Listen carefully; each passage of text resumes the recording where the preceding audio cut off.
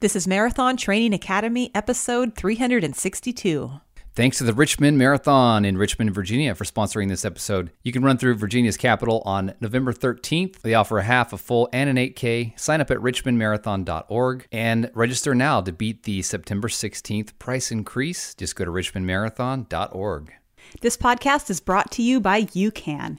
UCAN's patented ingredient, Superstarch, has the remarkable ability to provide a steady release of energy without spiking blood sugar levels. Fuel your next personal best with UCAN and save 20% on your order with code MTACHALLENGE.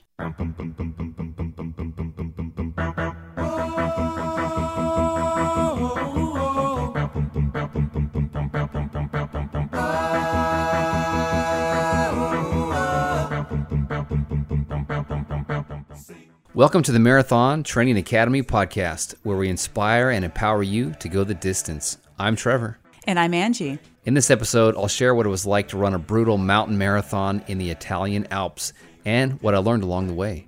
And in the quick tips segment, we feature a question about how many calories to consume on long run days versus lower mileage days. And don't forget, inside the Academy, as a member, you get access to all of our back podcast episodes going all the way back to 2010, plus our training plans designed by Coach Angie, courses, and more. Find out how to join when you visit marathontrainingacademy.com.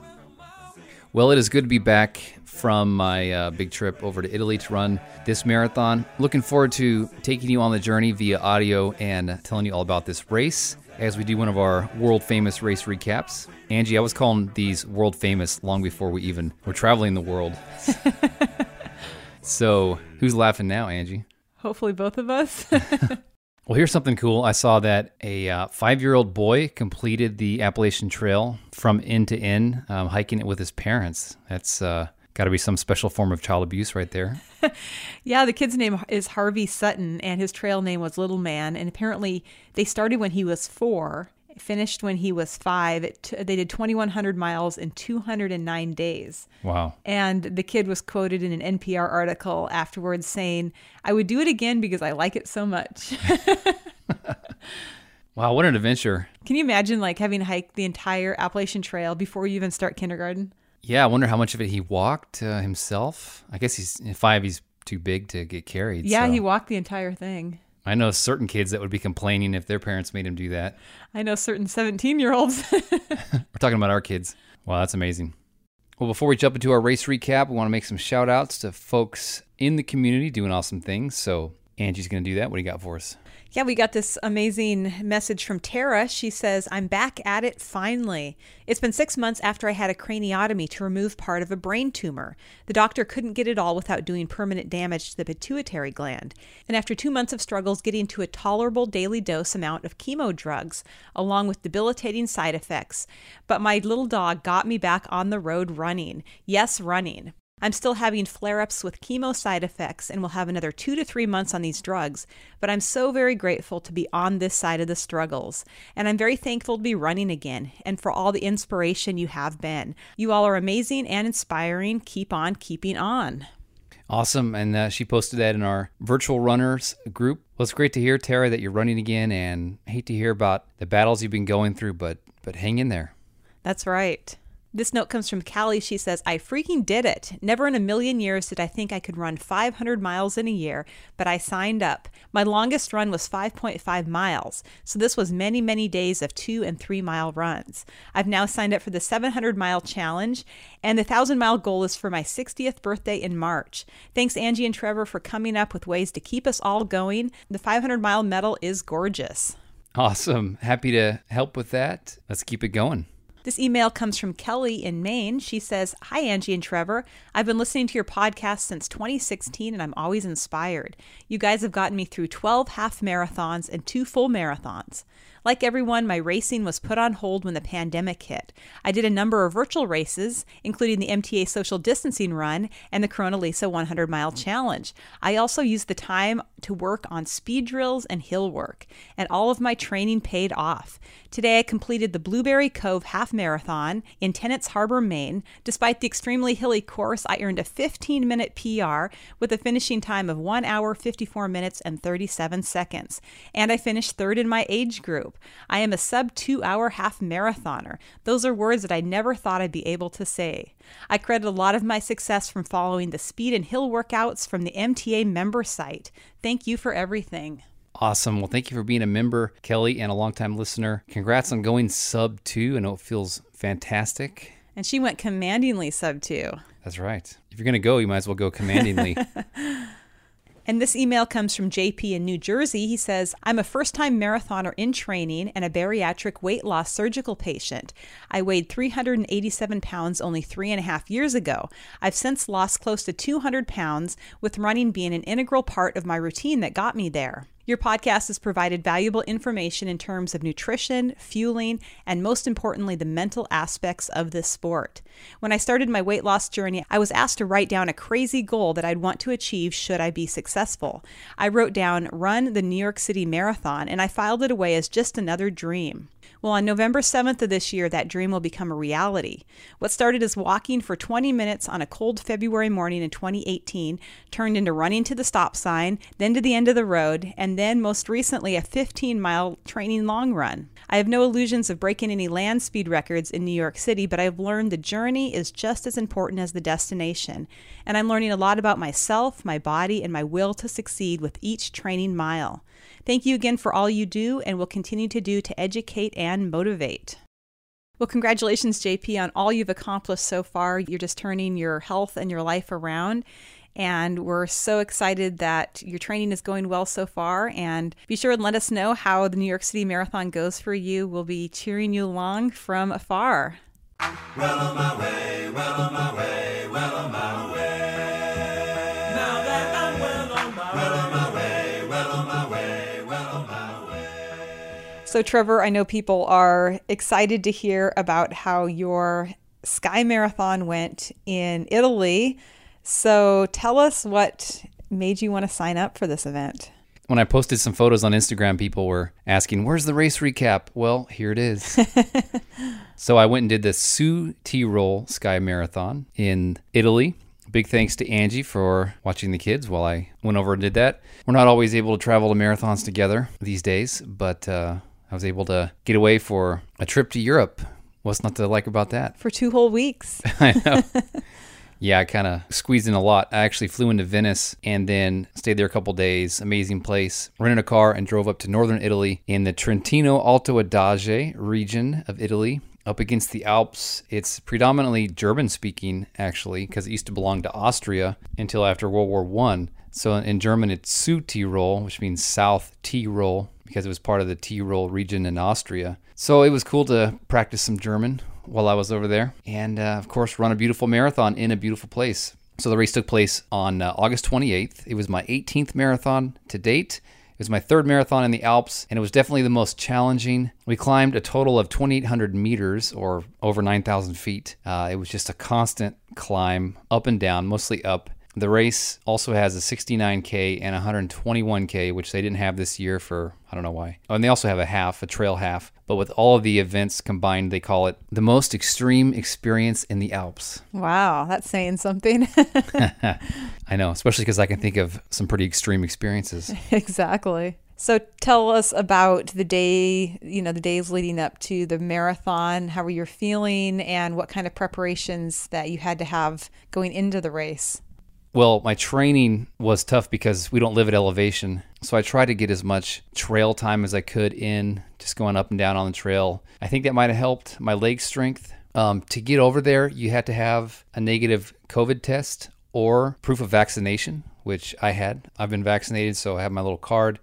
In Europe, you can pretty much get everywhere if you have a green pass, which says that you've been vaccinated or have had a negative COVID test. And to get into museums or even hotels and restaurants, you got to show your green pass. So in lieu of a green pass, my little COVID certificate from here in the U.S. worked, and most people didn't even check it. Was able to do everything I wanted to do over there, and even travel between countries, because after the marathon I went to Slovenia. It was only 3 hours drive to Lake Bled, Slovenia. Of course, you have to cross through Austria to get into that part of Slovenia. So I was a little bit nervous about how difficult it would be to travel over there, but everything worked out well. And interestingly, this might be a good time to go because there's not a lot of tourism compared to other times. Like Venice is maybe at 40%. Wow. Which is still a madhouse.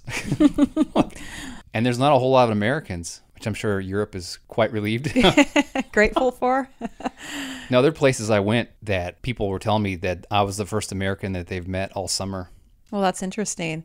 So I know a lot of European marathons require you to have like a medical certification saying that you're able-bodied enough to run the marathon.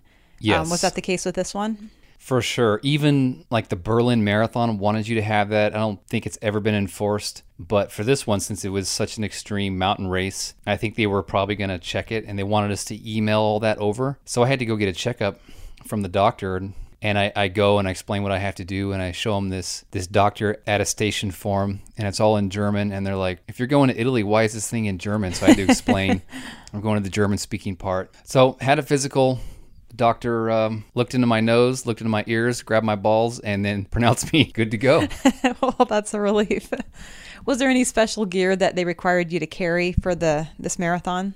Yeah, that's another thing about all the races I've done in the Alps. They give you this list of gear that you're supposed to bring, and I never had anybody check to make sure I had everything, but they wanted me to bring a whistle, an emergency blanket, a map, gloves, long sleeves, a hat, and then all kinds of stuff. So I did bring a lot of that stuff. In fact, here is a soundbite from race morning at my hotel. I stayed at a beautiful hotel right there in Bozen, which is where the race took place. And by the way, there's names for everything in both German and Italian, so you might hear me use a combination in this recap. So it was in Bozen, or in the Italian it's Bolzano, one of the largest cities, maybe the largest city in Trentino Alto Adige, or Südtirol. And in fact, the whole city is ringed by mountains, and it's quite intimidating because there's like cars going to the top of these mountains on windy roads, and I'm thinking, okay, we're running up there? Seriously? But here's a soundbite, race morning, laying out my gear.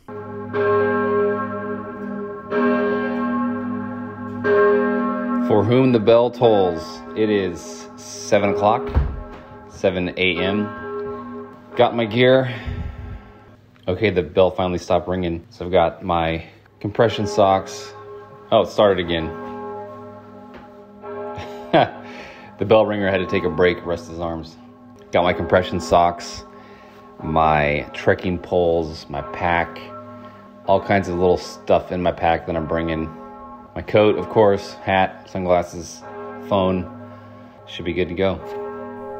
So I know you mentioned to me briefly that you barely made it to the start line in time for the race. Tell us what transpired there. Well, the race started at 7:30. It was only about a 5-minute drive, but there was no parking right there. You had to park up at this other lot, and then everyone said it's a 10-minute walk where the race started. So anyway, race morning comes, and my hotel doesn't start serving breakfast until 7. And so I didn't have time to drink any coffee. There's no coffee pot in my room. It's a pretty small room. So I'm like, oh man, I'm not going to start this marathon without having coffee. Yeah, that could be a disaster. So right at 7, I went to the hotel restaurant, had an espresso, got in my car, went and parked. It was a much longer walk than anticipated to the start line. I had to end up running to get there. Oh no. Got there really quickly, threw my check bag up to the guys in the truck, found a porta pot, because after you have coffee, you kind of got to go. Yeah, important. Got to take care of that early on. And then get out of there, fumble to get my mask on, to get through a checkpoint, to get into the starting area with literally 1 minute. It was 7:29, and I was at the very back. Small race, only about 100 people anyway. Here's a soundbite from the starting line.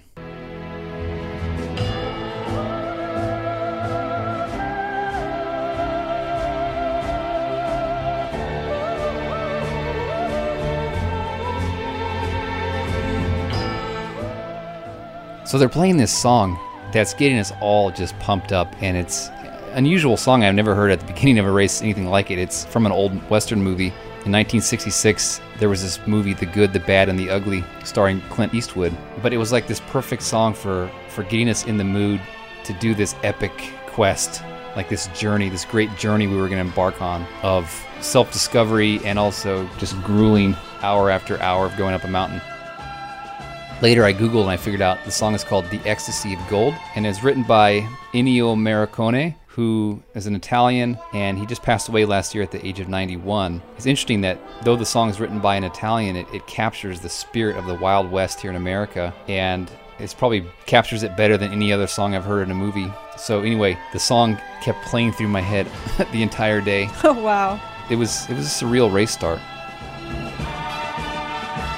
9, 8, 7, 6, 5, 4, 3, 2, 1, partenza! È partita l'ottava edizione dell'Ultra Sky Race, distanza maratona con grande in bocca al lupo a tutti gli... So the epic quest began, and we left the town of Bozen, and we started making our way toward a place called the Ritterhorn. And for the first 5K, we basically left the valley floor and started climbing switchbacks.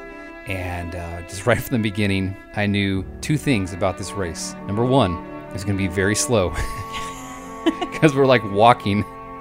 Like everybody in the back is walking the first kilometer. The race leaders are like running up this mountain, but the rest of us mortals are just walking with our trekking poles. The trekking poles came in handy the whole race. And number two, second thing I knew about this race right away after the first kilometer was it would be extremely beautiful, because as we're climbing these switchbacks, we're looking back over the city of Bozen. The weather was amazing, the skies were clear.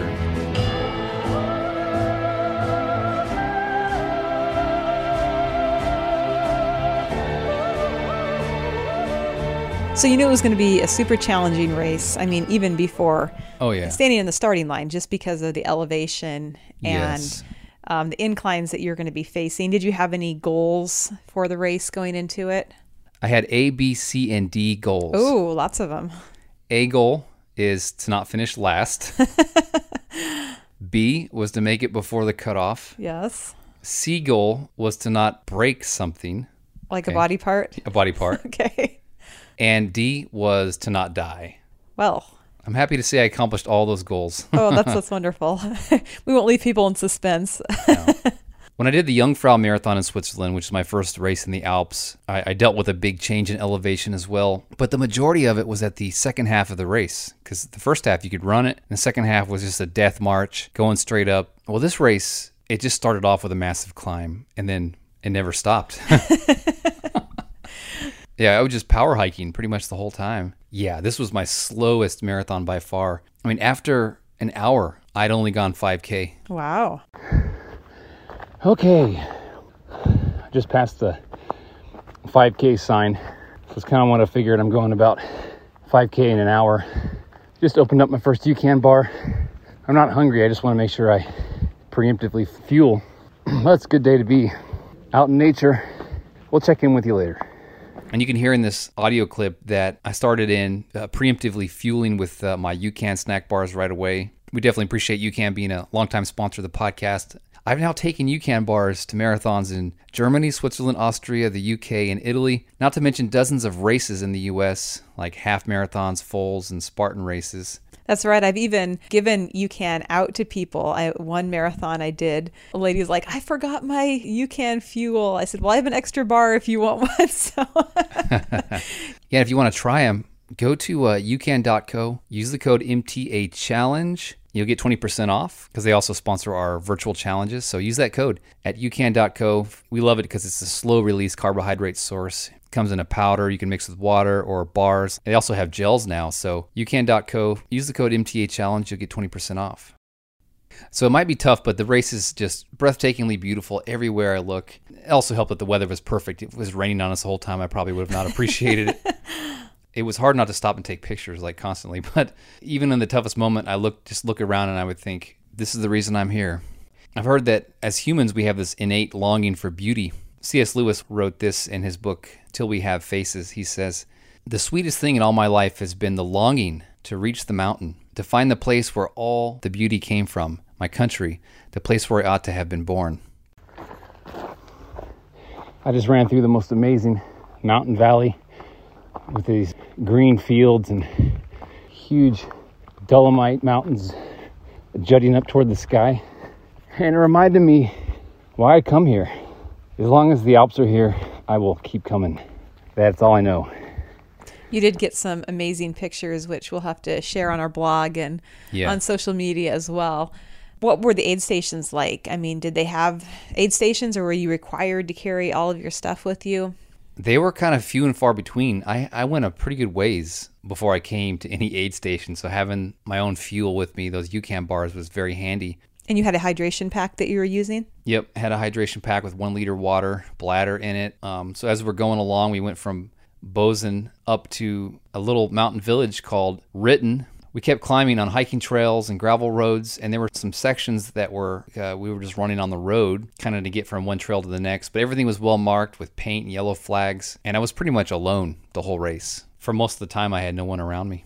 The race website said, if you drop out of the race, it's your own responsibility to get yourself back. So you might as well finish. Yeah.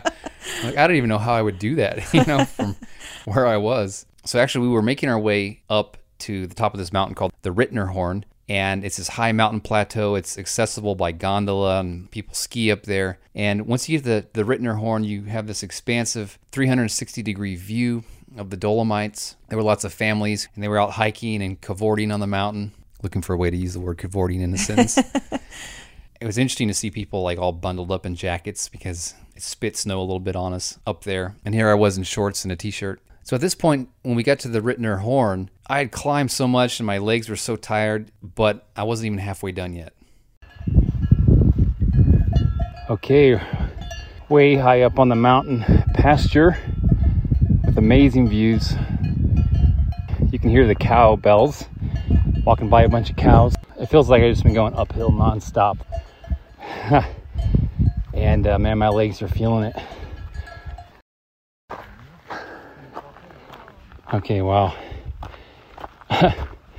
Just past the 20K mark. 4.5 hours in. Still going uphill. Just passed by this beautiful little mountain guest house. Lots of hikers out today.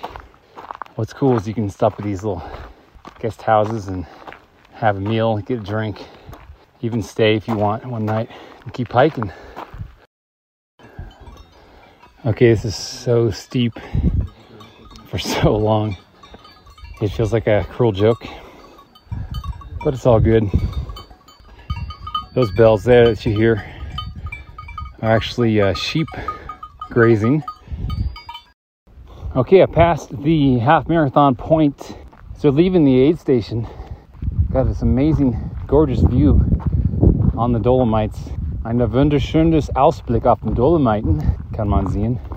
Picture rolling hills, ancient cattle fences built out of rock. It's got to be millions of rocks just stacked up tightly together. Free-range cows.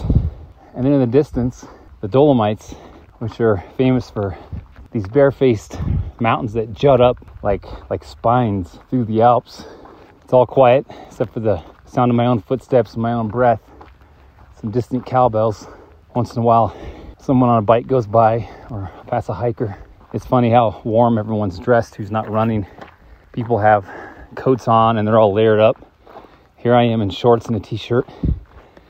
My core stayed really warm, but my hands were cold, so I threw on some gloves that I brought, which was a good choice, actually. I'm glad I brought them. I'm glad they told me to bring them, and I actually listened. So that's it for now. Got a nice downhill section, so I'm going to turn this off and start running. So at this point, I'm getting really worn down by the mountain, but I finally passed the halfway point. I got to a much-needed aid station, filled up my hydration pack, which was just about empty, so the timing was perfect. And I was starting to feel like a little bit like an elevation headache coming on, which I was pretty worried about. That can really ruin your day fast, So I tried to just keep sipping water and just nibbling on food. What they say is you don't want to guzzle water, or you don't want to eat a bunch of food at one time and make all the blood, rush to your stomach away from your brain. The aid stations also had electrolyte sports drink, but they had a no cup policy, so you had to bring your own cup. Oh no. So I didn't have a cup. Like just pour it directly in my mouth. That's sanitary. I was like, how do I get this goodness in me? So on top of the Ritterhorn at the aid station, I started to see some runners come up from behind. And it was then that I began to care more and more about not finishing dead last, my A goal. Leaving the aid station, thankfully, there were some nice downhill sections. and I was able to do some actual running. Nice. So the next section of the course, we went from the Ritterhorn to a place called Totenkirchel. That name actually means Chapel of the Dead. It comes from the word tot, which means to kill, and the word kirch, which is church. So this is a little white chapel on top of a mountain at the altitude of 2,100 meters. And it's just a hut with like a crucifix inside. It was hard to tell from the course map what to expect. There weren't actually mile markers or kilometer markers on the course map. It was just a huge blown up map, so not a lot of little detail. All I could see was that there are sections on the map that were color coded, and the section I was going into was red, and then coming up on some sections that were black. The key on the map said that the red indicates a hiking incline, and the black indicates a difficult hiking incline. Ooh. So I've been inclining all day, and now I get to the real incline, apparently, right? Right after the Chapel of the Dead, you're already feeling kind of dead. Yeah. So I came upon this boulder field and went across that for a long ways, and then eventually to this massive ridge. I refer to it as a wall in this audio soundbite, and this is massive ridge, and you look at it from a distance, and I can see little specks on top where people were up there. And I thought to myself, how do I even get up this thing? Got closer to it though, and there were switchbacks going up. So this is after I am just so spent, looking for relief, waiting for the uphills to end, and then what do I see? The biggest uphill section I have ever seen. It's so steep it doesn't even look possible to go up. So I go up, and at this point a couple people have passed me, and I was always moving forward. I never stopped other than to take a picture. But people were also walking, and then they passed me. I was walking, they were walking, and they passed me, and I thought, okay, now I can see how slow I'm going. I am walking, getting passed by other walkers. Okay. Whoever designed this course was a sadist. That's for sure. We've been going up through this rock field. Now I've got one more massive climb. I wish you could see this. It's like just a massive wall of rock and switchbacks all the way up. It's like being at the bottom of the Hoover Dam and looking up. It looks even too steep to hike up. But I see people up there, so it's 1:40. I've been out here going uphill since 7:30 this morning. So that's the situation. Catch you guys later.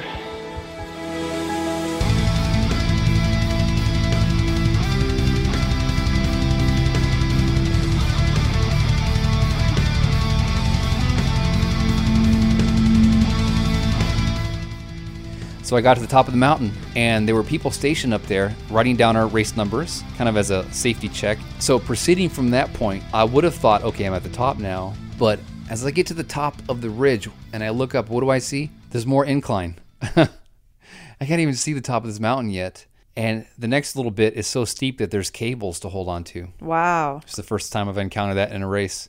So I'm going up even more. I reach the absolute top. I'm up there above 7,000 feet. And I look around, and it's like the clouds are just hanging maybe 10 feet above my head. Even I took a little video and some pictures, and I'll post it on our website. And of course I can see all the valleys below. And then it occurred to me, this is why they call it the Sky Marathon. That's right. You're up in the sky.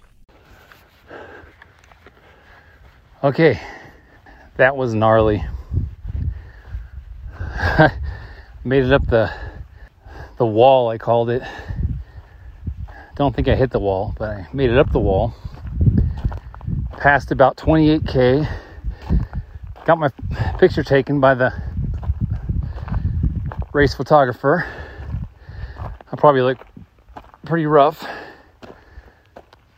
I am so up high, just up in the clouds. That's why they call it the Sky Marathon, I guess. It's just unbelievable how high up I am right now. And after I got up that wall of rock, I had to keep going up. Still going up. I can see right up over the top of this mountain, kind of cresting it right now. And I can see this massive wooden cross coming into view. That's pretty common in the Alps to have these massive crosses on top of mountains that people can hike to. And then there's also lots of these rock cairns, and of course the little yellow course marker flags that I've been following for the last I don't know, 5 hours. When we finally got to the Chapel of the Dead, they had a little aid station, and the volunteer didn't speak hardly any English. It's just one guy manning this thing, but that was fine. We were able to get by in German, and then some more people caught up to me, and this mother-daughter duo came up. They were running it together, How cool. and when I saw them, I asked if anyone was behind us. And she said, "Ja, wir sind nicht die Letzten." We're not the last. So I was happy to hear about that. Hello, dear podcast listeners. I've got about 4 or 5 miles to go. I dropped my glove back there somewhere. Didn't bother going to find it. Just got passed by another person. He's an American stationed here in Italy. This is his second time doing this race. And he says it sucks even worse the second time. The things people say when they're nearing the end of a marathon. Dealing with a lot of downhill now. I just got service for a short time on my phone, and I saw a text from Angie that said, "How did your marathon go?" She probably looked at her watch and figured, "Oh, he's got to be done by now. There's no way he can still be out there." Yep, I'm still out here, but all systems are still online. Everything's working right, and I believe I'll finish this race. Ciao. So right at that moment in the race, Angie, that's when you sent me the text, "How did the race go?" And I still have probably 2 hours. Dagger to the heart. So I kept marching along. I came to the 40K sign. They didn't have a lot of signs out there to tell you where you were. I think there was 30K and there was 40K. But I came upon the 40K sign, and even though we were going downhill now toward the little town in the valley, Sarantino, I was dropping in elevation, but the downhills were so steep and rocky that I really couldn't run. And my legs are so trashed. Taking my trekking poles to this race was a very wise decision. I almost did not bring them. Wow. That would have been dicey without him, probably. They saved my ass many times. Well, we need to take a quick break and thank our friends at the Richmond Marathon in Richmond, Virginia for sponsoring this episode. This race takes place November 13th. They also have a half marathon called the CarMax Richmond Half Marathon and the Leon's Partners 8K. They provide amazing course support. There's great fall scenery that time of year, awesome finisher swag. You can run through scenic sections of Richmond, including the beautiful James River, and it's also a top 25 Boston qualifier. It's mostly flat, a little bit of rolling hills, but it's great for first-timers. And best of all, there's a nice downhill finish right on the riverfront. The VCU Health Richmond Marathon organizers know the running community is resilient and that your desire to cross a finish line remains strong. And they've really proven their ability to create an experience that is tailor-made to fit the needs of all runners. You can be part of America's friendliest marathon by visiting richmondmarathon.org to register now. And be sure to beat the September 16th price increase to save money while you're at it. Just go to richmondmarathon.org, come discover the River City, and cross the finish line this November. So you're getting towards the end of this marathon. You've already had to fend off a text from me asking how it went, but you're still out there. How are you feeling? What's your mindset? Yeah, I was out there. I had estimated that it would take me 8.5 hours by the time I was going to get done. So that was pretty discouraging because I've never taken that long to do a marathon. I just kept moving forward one step at a time. I did feel some little pain in my left knee. I tried not to obsess about it. You don't want to vary your running form or favor that side because then you're just going to have other problems in your kinetic chain. I just got done reading this book called Organize Tomorrow Today by Dr. Jason Selk. And there's a chapter in the book called Learn to Talk to Yourself. And it's probably my favorite chapter of the book. He actually opens up with a story about a woman trying to get through the final miles of a marathon. Oh, that's appropriate. I know. So it's about using positive self-talk because this guy, Dr. Selk, he's a psychologist, but he also trains people in Major League Baseball and stuff with their mental aspect of their game. So in the book, he's talking about the power of positive self-talk. And as I'm in this marathon, I'm thinking, even though there might be things to obsess about, like how long it's taken me, how little aches and pains and twinges, like my knee or whatever, just your mind can obsess about that and go down this rabbit hole. And he calls it PCT, problem-centric thought. So problem-centric thought can be a trap of when you're always focused on problems instead of focusing on what's going right. And then he says, whatever you focus on expands. So focus on what's going well and live into that and let that expand because the alternative leads to dark places. Yeah, that's great advice. So if your legs are tired or you're feeling aches or pains, think about, well, my nutrition is feeling really solid. And look at this amazing view. Exactly. Fresh air, amazing view. That's I'm right. still moving forward. I've accomplished my D, C, and B goal so far. That's right. So along the course, I try to visualize finishing the race with a smile on my face, coming back home, recording this podcast. I try to visualize the success I was going to experience. And I kept, thinking about my identity. Like, I'm a person who runs marathons in the mountains for fun. Not just for any reason, for fun. I know. I can see it, the village of Sarantino, and it looks lovely. It's 4:42 in the afternoon. Like, even now I am making small steps going down this rocky decline. There has been no easy kilometer, no flat kilometer, or even gradual for that matter. But I knew what I was getting into, and now I'm about to finish, and that'll be a happy moment for sure. But I'm just trying to enjoy every mile. It's been a good day.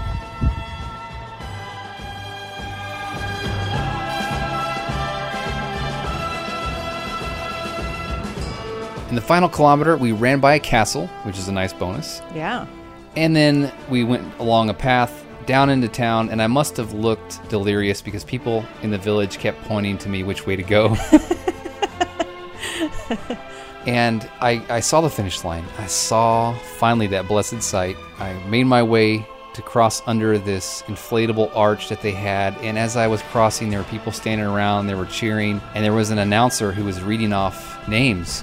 Since it was just me crossing, he read off my name, nice and slow and loud, and he got to what country I was from, and he said it like really dramatically. Like, this is Trevor Spencer from the United States of America. Like you're in the Olympics or something. Yeah. Well, the tone was kind of like, why would you come all the way over here to do this? And then with all the spectators standing around, and there's this guy with a camera filming everything. He's like sticking his camera in my face. Then the race announcer starts asking me questions on mic. No way. So, Trevor from America, what did you think about the Sky Marathon? Sticks the mic in my face. All I could think to say was, oh, it's so beautiful, but it was brutal, but it was really beautiful. I think whoever designed the course is probably sadistic. So at that point, before I crossed the finish line, I thought, because of my dumb marathon math, that I probably was going to finish in 8.5 hours. Well, the clock said 9:37. My official time was 9 hours, 37 minutes, and 8 seconds. So the lesson here is never do math during a marathon. Like, did I cross a time zone?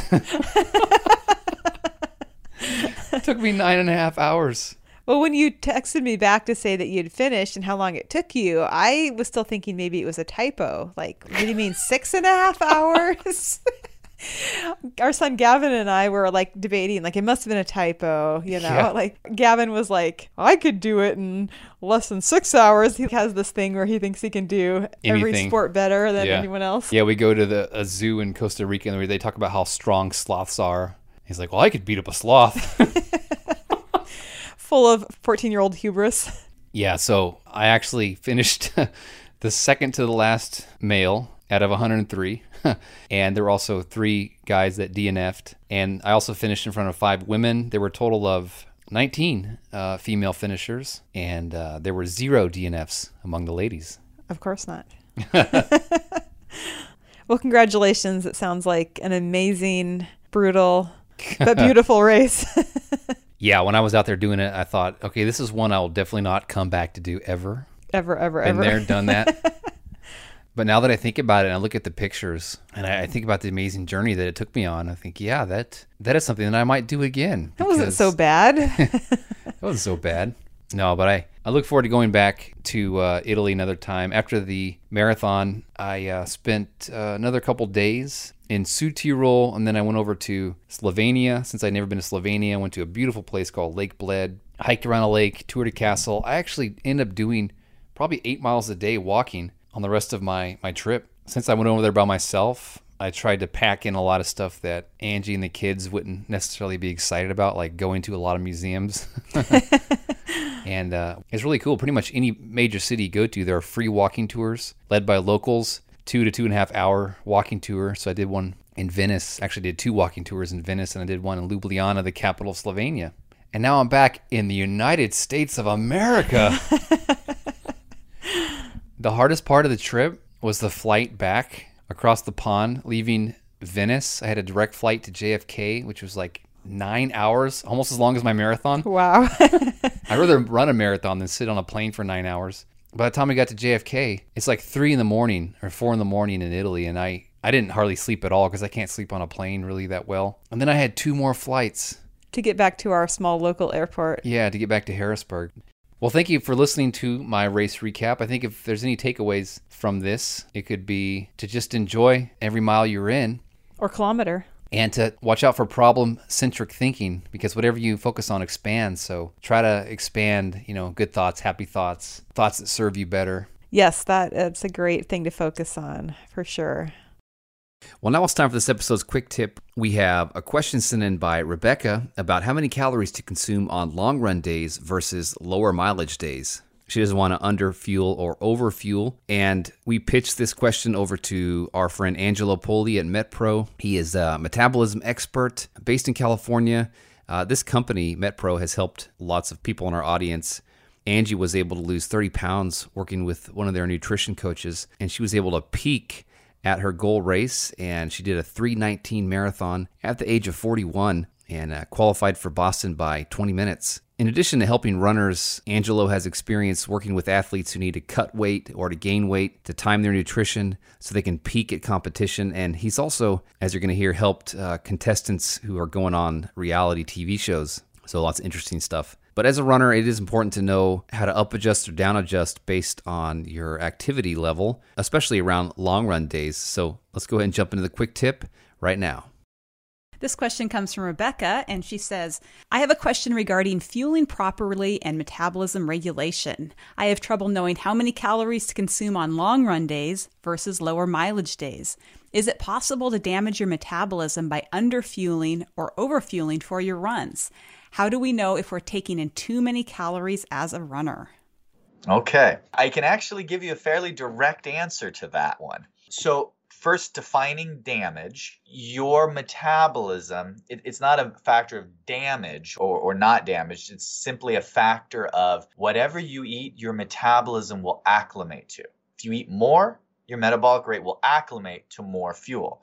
If you eat less, it will feel like your metabolism has been damaged. In reality, it's simply acclimating to less fuel. I once worked with a gal who was going on one of those survival reality TV shows and had to go 21 days without, she's eating bugs, right? So 21 days. Oh, no. She was one of those people that she'd get a headache, she'd get hangry, she'd get, and she's like, how am I going to do this, So we slowly conditioned her. She was used to eating 5 or 6 times a day. We slowly conditioned her to just eating 3 times a day. Then as the show got a little closer, down to 2 times a day. And then before she left for the show, we had her just eating 1 big meal and 1 snack. We were conditioning her metabolism to be used to less fuel, longer periods of time between fuelings. So for most people, that's not a good thing. For most people. For her, it was. She did great. They won the show. They did awesome. Wow. When you said that she was going on a reality show, I was like, it's going to be Naked and Afraid. I know that's what it's going to say. She was out there eating bugs on Naked and Afraid. That was the one. Was it? That was the one. Yep. That and a bunch of others. That's funny. But so you see how it's just a matter of strategy. Now, you see how I get talking and so what was the question she's running? Read that one more time to me, if you would. Sorry. No, that's fine. She has trouble knowing how many calories to consume on long run days versus lower mileage days. And how do you know if you're taking in too many calories as a runner? If you're taking in too many calories, you're gaining weight. If you're taking in not enough calories, you might be losing weight. Now, here's the thing. Your body's pretty resilient in trying to maintain your weight, even with not enough to perform. So what will happen is some people will lose weight. Other people will simply run slower as their body finds a way to preserve energy. So careful on the downswing of that. You can underfuel really easily. But if you're overfueling, you'll know because you'll be storing it as body fat, you'll be gaining weight. So on your long run days, you do want to fuel with more. Now, we've discussed this a little bit before, a good hierarchy of priorities when it comes to fueling. So for absolute beginners, day one, I just met you, I was going to coach you. The first thing that I'd be talking to you about is not training days, not off days. I'd be talking about, do you have a consistent, reliable meal schedule for all days? That's the number one thing we want to have in place. You're eating at least 4 or 5 times a day, and that can scale up depending on your level, your athleticism, your background, to much more frequently if needed. Once we have that, then we're looking at intra-training fuel. So that's the easiest thing to scale. So you're getting extra carbohydrates. This is for longer runs. Every hour that you're running past, call it about an hour or so. If you start going, okay, you're doing 2 hours, 3 hours, 4 hours, you're going to definitely want some intra-training fuel to perform optimally. So that's automatically going to scale. Beyond that, what I do tend to see a little bit is a little bit of a mismatch. In fact, I had an endurance athlete just a few weeks ago who was calling me up for some counseling, and he was eating under 150 grams of carbs during the week and over 600 grams on the weekend. Now, I know why. I know how he got there, and just a little bit at a time. I don't need that if I'm not running and I'm trying to manage my weight. And on the run days, I want to make sure I totally see how he got there. But it's not going to be efficient to have that much of a discrepancy. What I'd really like to see is an average across the board where most days you're getting about the same base fueling that simply ramps up a little as need be on your heavier training days. That is going to be the most consistent, the most predictable. You're going to have least amount of bounce having to do with hydration, intramuscular fuel, your glycogen stores, your sugar content, everything that's going to influence your performance when you run will be the most stable.